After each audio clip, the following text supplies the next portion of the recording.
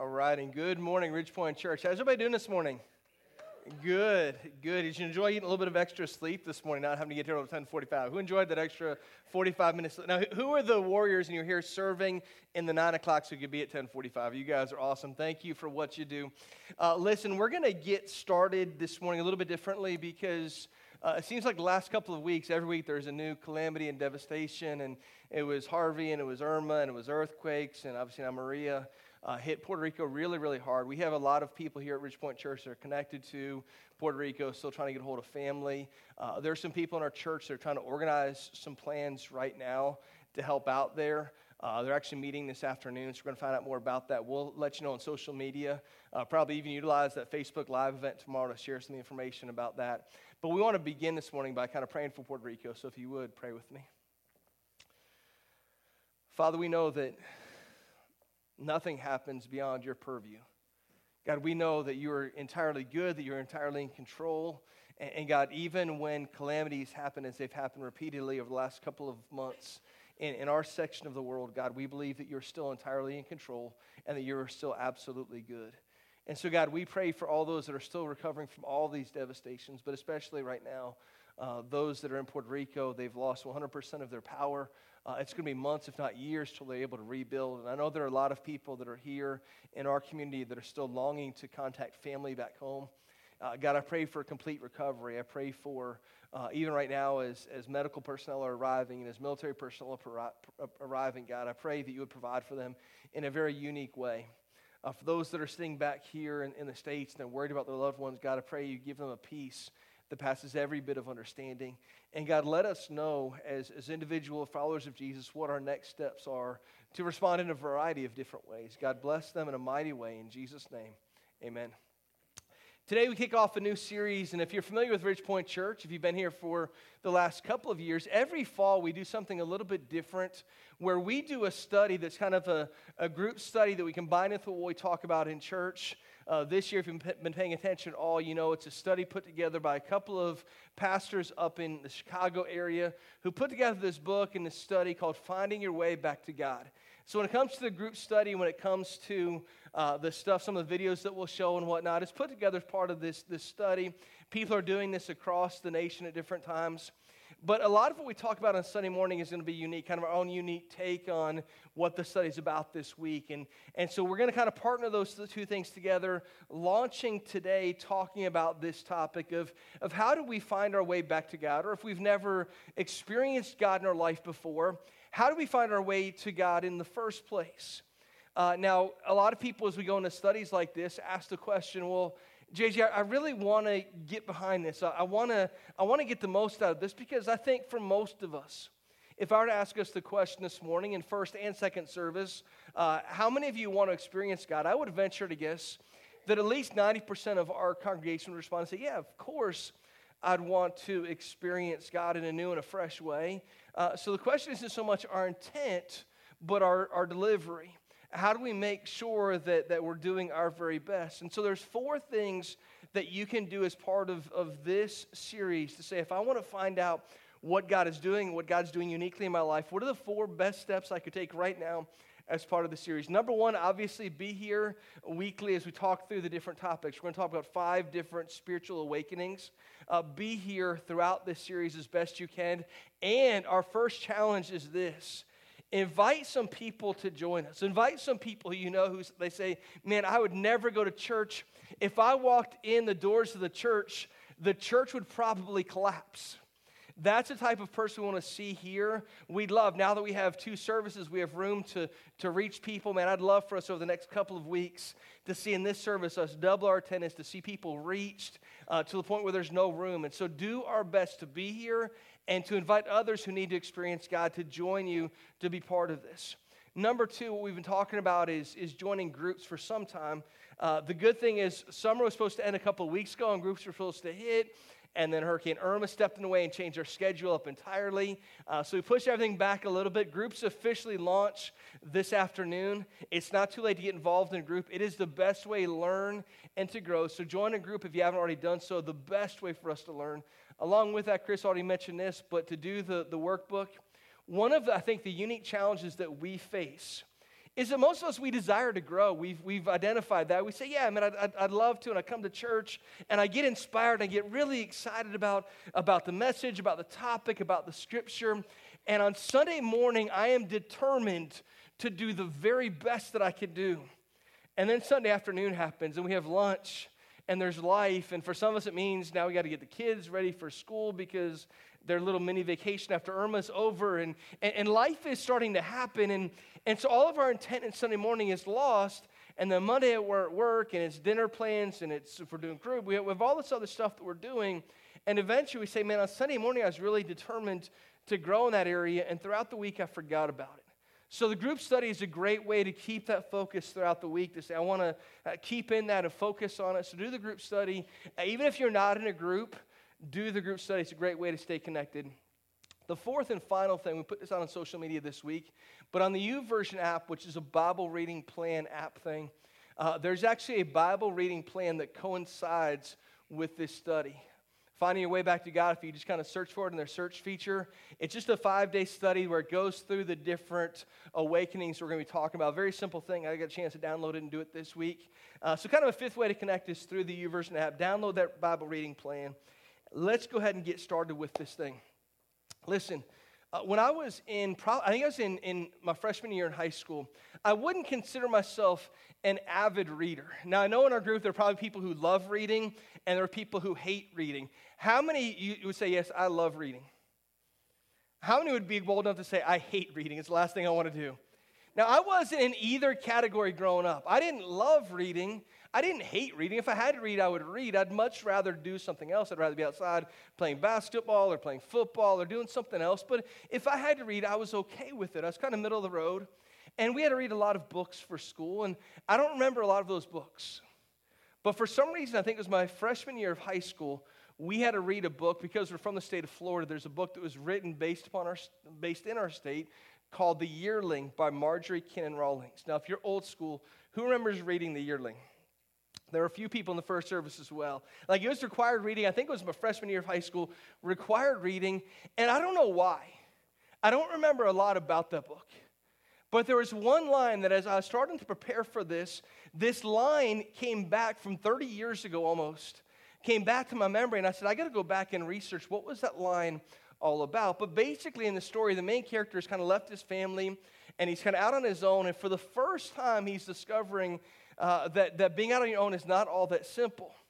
And he starts to realize, man, I haven't had food in a couple of days, and I'm getting hungry. And he makes this statement. He said, I used to think I knew what hungry was.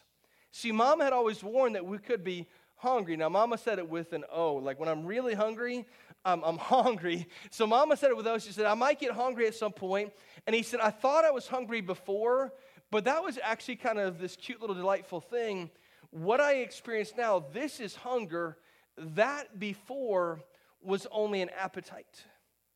And I don't know why, but as a freshman in high school, I remember reading that line, and for some reason that resonated with me. Because I, like most guys, if I eat breakfast at 7:30 in the morning, by 11:30, I'm about to pass out. Like, man, I'm hungry. I need some food. But the truth is, we're not hungry. We have an appetite. And we try to fulfill that appetite, and we don't really go hungry. Most of us have never known what that experience is like. Some have. But most have never experienced what it means to really, really be hungry. Well, spiritually speaking in our life, I'm convinced that most of us have a deep hunger that's never been met. Now, we try to fill it with temporary pleasure type things. We try to fill it to meet the appetite, but we never get down to the core issue of what's that hunger in my life look like? And we have a tendency to try to fill our permanent longings with temporary fixes.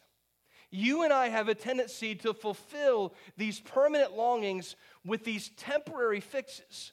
And what I mean by that is for every one of us, we wake up at some point in our life, we wake up with this awareness of saying, man, life has to be about something more than this.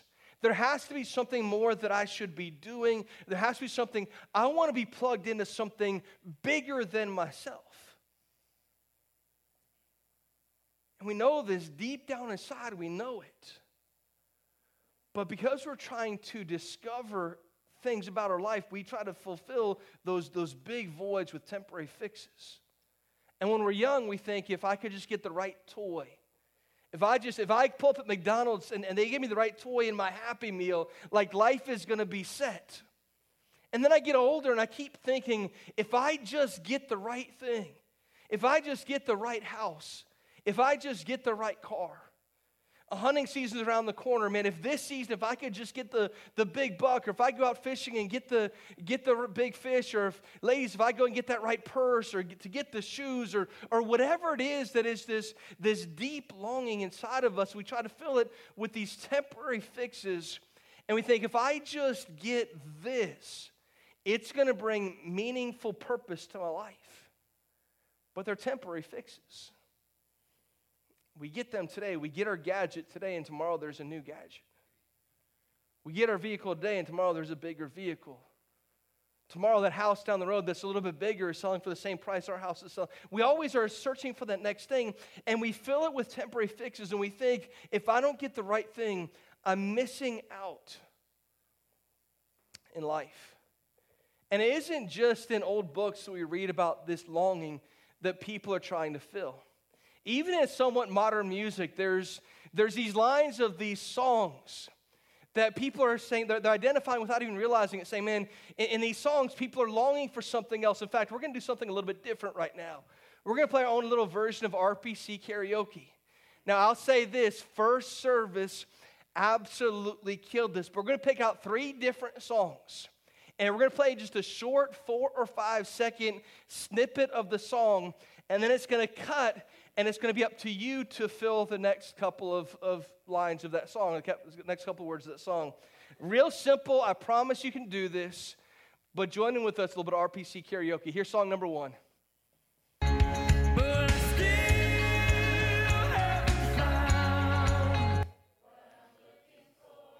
Man, that even sounded good. It was like a choir up in here. All right, let's do number 2. Here it is.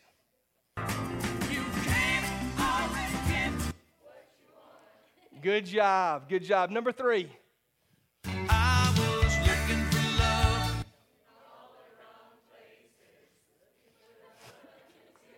Good job. You guys give yourselves a hand. Great job this morning.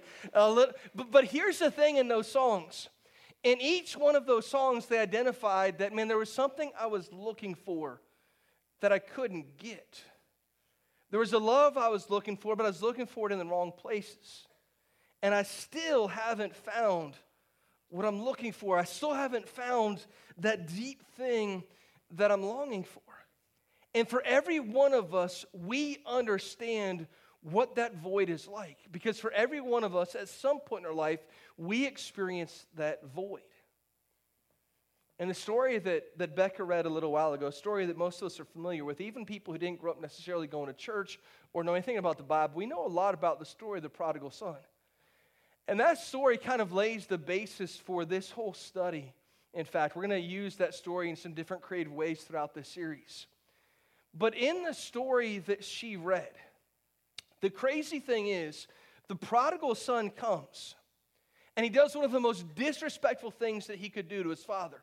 You see, especially in Jewish culture, the relationship between the father and son was very, very close. They're almost viewed, the father is viewed as the elder, as one who's the leader, supposed to be taken care of. But at some point, those two roles kind of intermingled. And it was expected out of the younger son that he would wait until his father passed to get his inheritance, but also that in his older age, the son would take care of the father. So the fact that the younger son comes and says, Dad, give me what is mine, and give it to me now, is one of the most disrespectful things he could have done in their culture. But I want us to look at one verse of that story over again. In Luke chapter 15, we read the story of the prodigal son. In verse 13, it says this about what the son does once he receives his inheritance. It says, not many days later, he didn't wait very long. See, he'd been planning this for some time. He's waiting for the dad to give him his property. He's waiting to get what is his. It says, not many days later, The younger son gathered all that he had amassed because of his father, and he took a journey into a far country. And there he squandered his property in reckless living. We'll get to that part of it in a second. But here's what happens is the son kind of grew up in his home with things being done a certain way. And he said, man, I can't wait to find out what else is out there. In fact, I've seen everything here. I've seen everything in my hometown.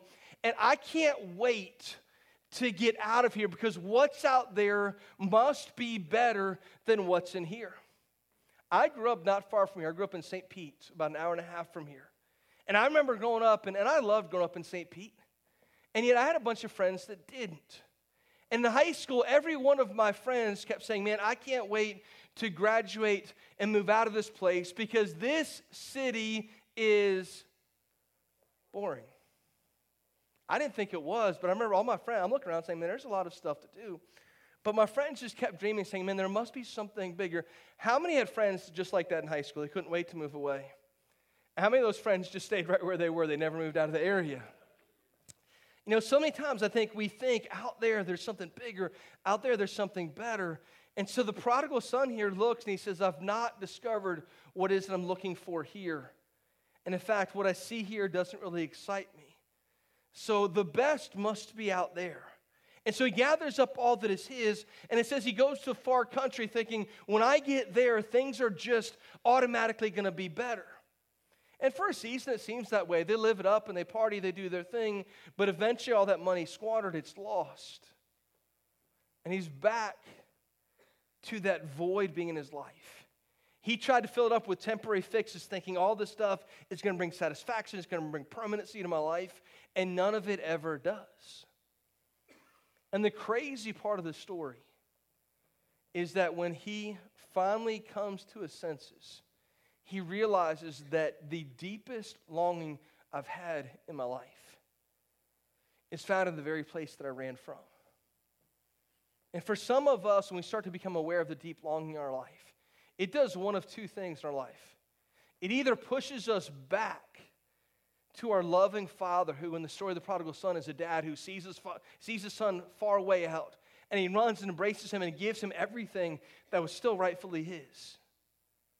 It either pushes us back towards the Father, or through resentment, it pushes us away from him. In the story of the prodigal son, the son matures and he says, I now know the deep longing that I was looking for can only be found in fixing this relationship with my Father and going back to where I started. For a lot of us, life is difficult. Life is complicated. And the more difficult and complicated life becomes, the more complex our relationship with God is. We've gone a long way from Jesus loves me, which was simple and I understood it, to many people today questioning God's existence, or if he does exist, is he even a good God? But our longings either push us towards the one who loves us, or they push us away. So this study says if we're going to get there, if we're going to find our way back to God, there's 5 awakenings in our life that we have to experience. And this is true of everybody this morning. If you've never been to church before and this is your first experience with church, or if you've gone to church your whole life, every one of us needs to experience these awakenings over and over, finding our way back to God or finding our way back to God again. 5 awakenings that we need to have in this journey. Number 1 is an awakening to longing. This is what we're talking about today. There's got to be more than what I'm currently doing. There's got to be more than what I'm currently experiencing. Number 2 is this, awakening next week, awakening to regret. I wish I could start over. I wish I could rewind and kind of re-choose some of the choices I've made in my life. Number 3, awakening to help. I can't do this on my own. A lot of us don't like to ask for help.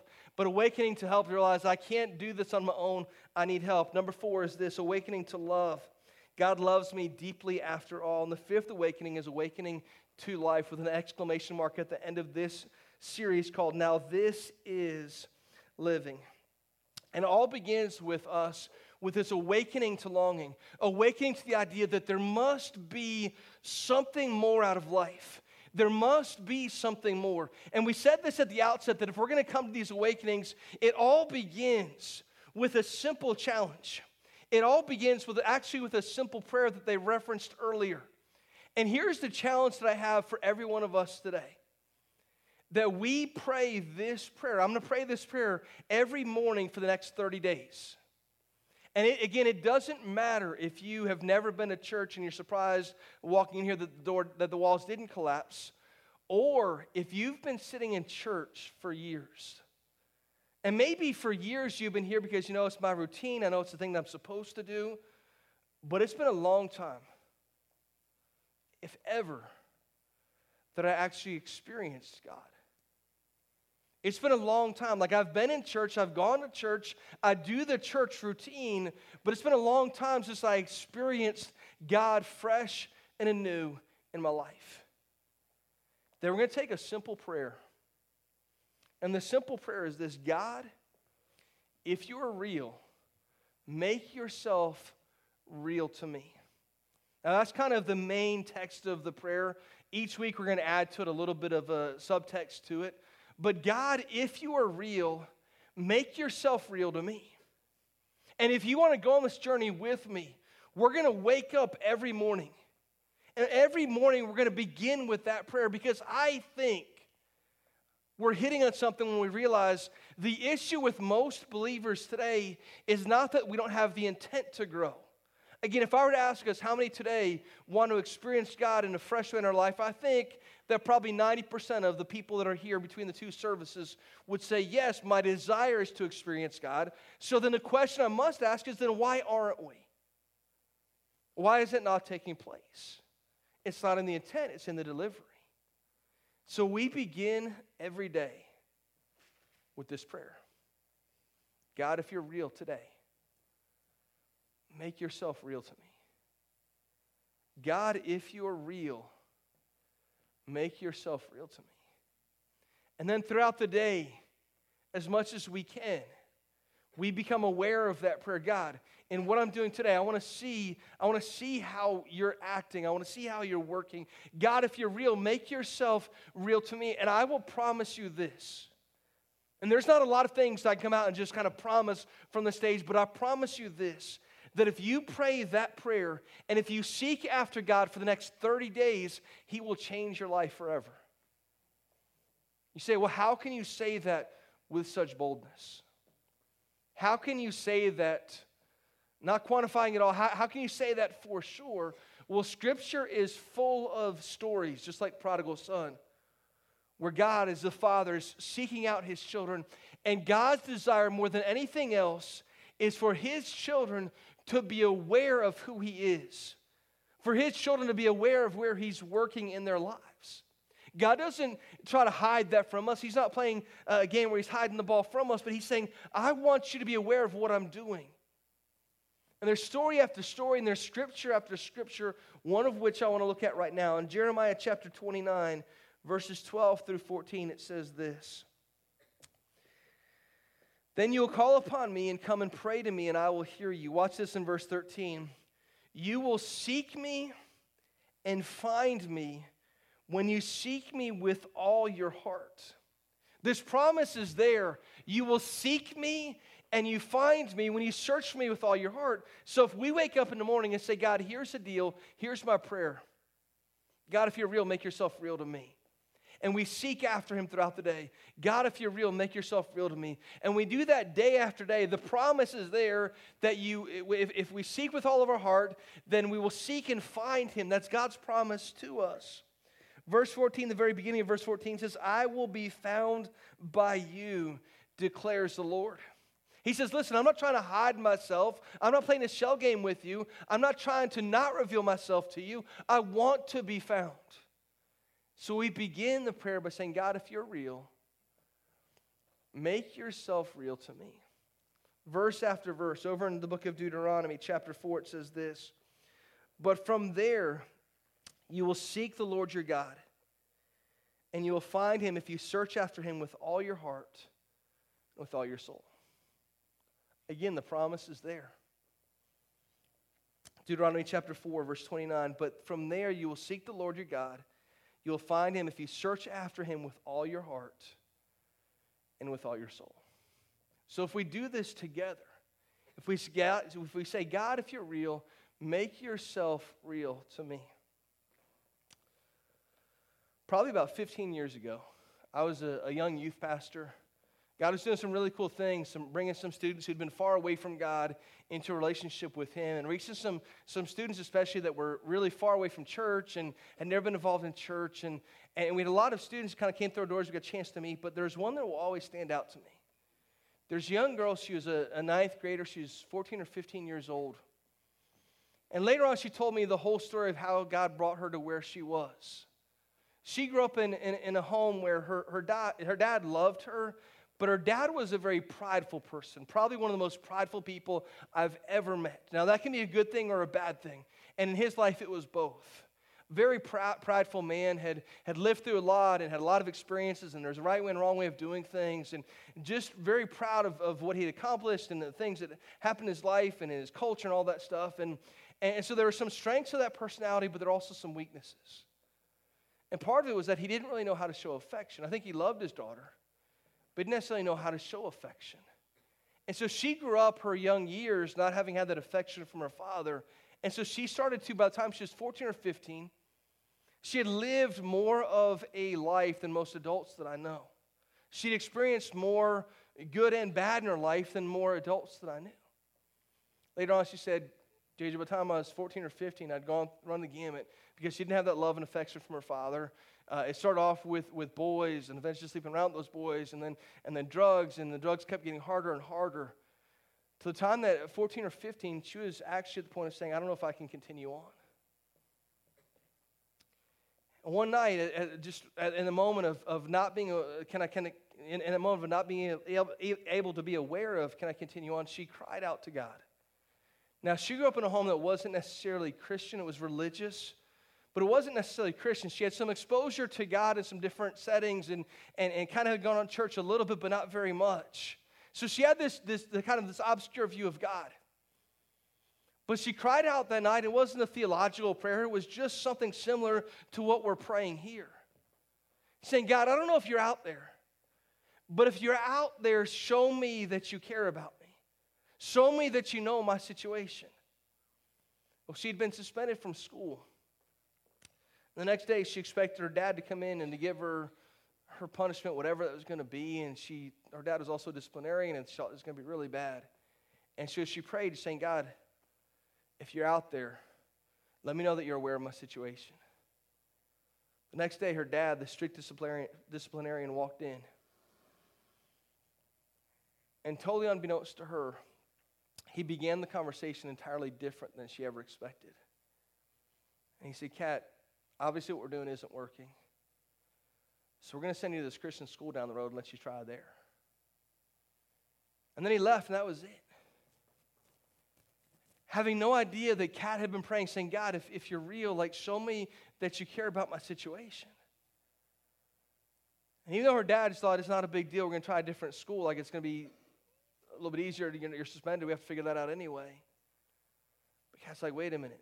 I prayed, and God in some way showed himself to me. And she started coming to the school where our church was, and eventually some loving teenagers in that group started to love on Kat and started to hear her story, how rough it was, and started inviting her to youth group. And eventually through that journey, she gave her life to Jesus in a profound way.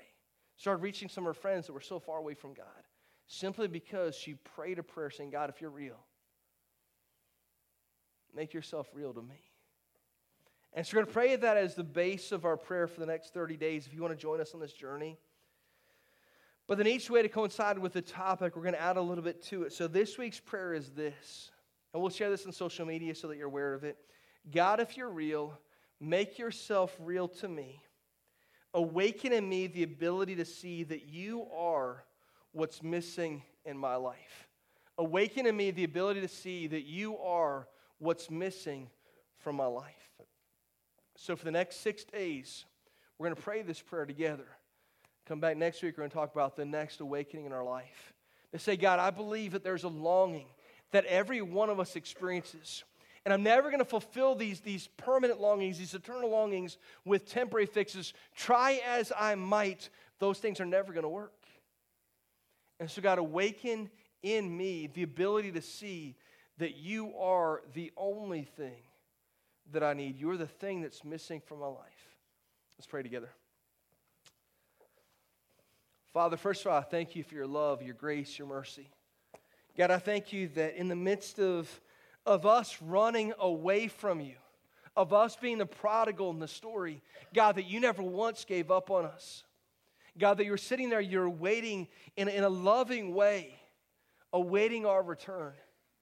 And God, when we chose to make that decision, when you prompted us towards that, God, you were there waiting with open arms to welcome us. You came running to greet us, and you showered us with grace, with mercy. God, I pray this morning. I believe in our crowd this morning, there are some that have been still running from you. God, they've heard message after message, story after story, where your Spirit is trying to prompt their heart to make some sort of decision to say it's time for the prodigal son or the prodigal daughter to return. It's time for our children to return. God, I believe you're prompting hearts this morning for that to be the case. God, whether it's a person who's never given their life to you, who needs to become aware of your grace and your mercy, or God, if it's the person who has been sitting in church and they've made those decisions in the past, but they've lost that acute awareness of what you're doing, God, awaken inside of us something that's real, something that's powerful.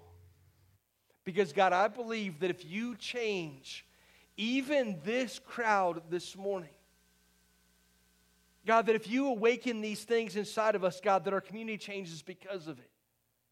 God, I believe that if you awaken us, our world changes because of us, because of it. God, because of that awakening that you bring to us. Awaken in us the awareness of our need for you in a powerful and a real way. It's in Jesus' name we pray. Amen.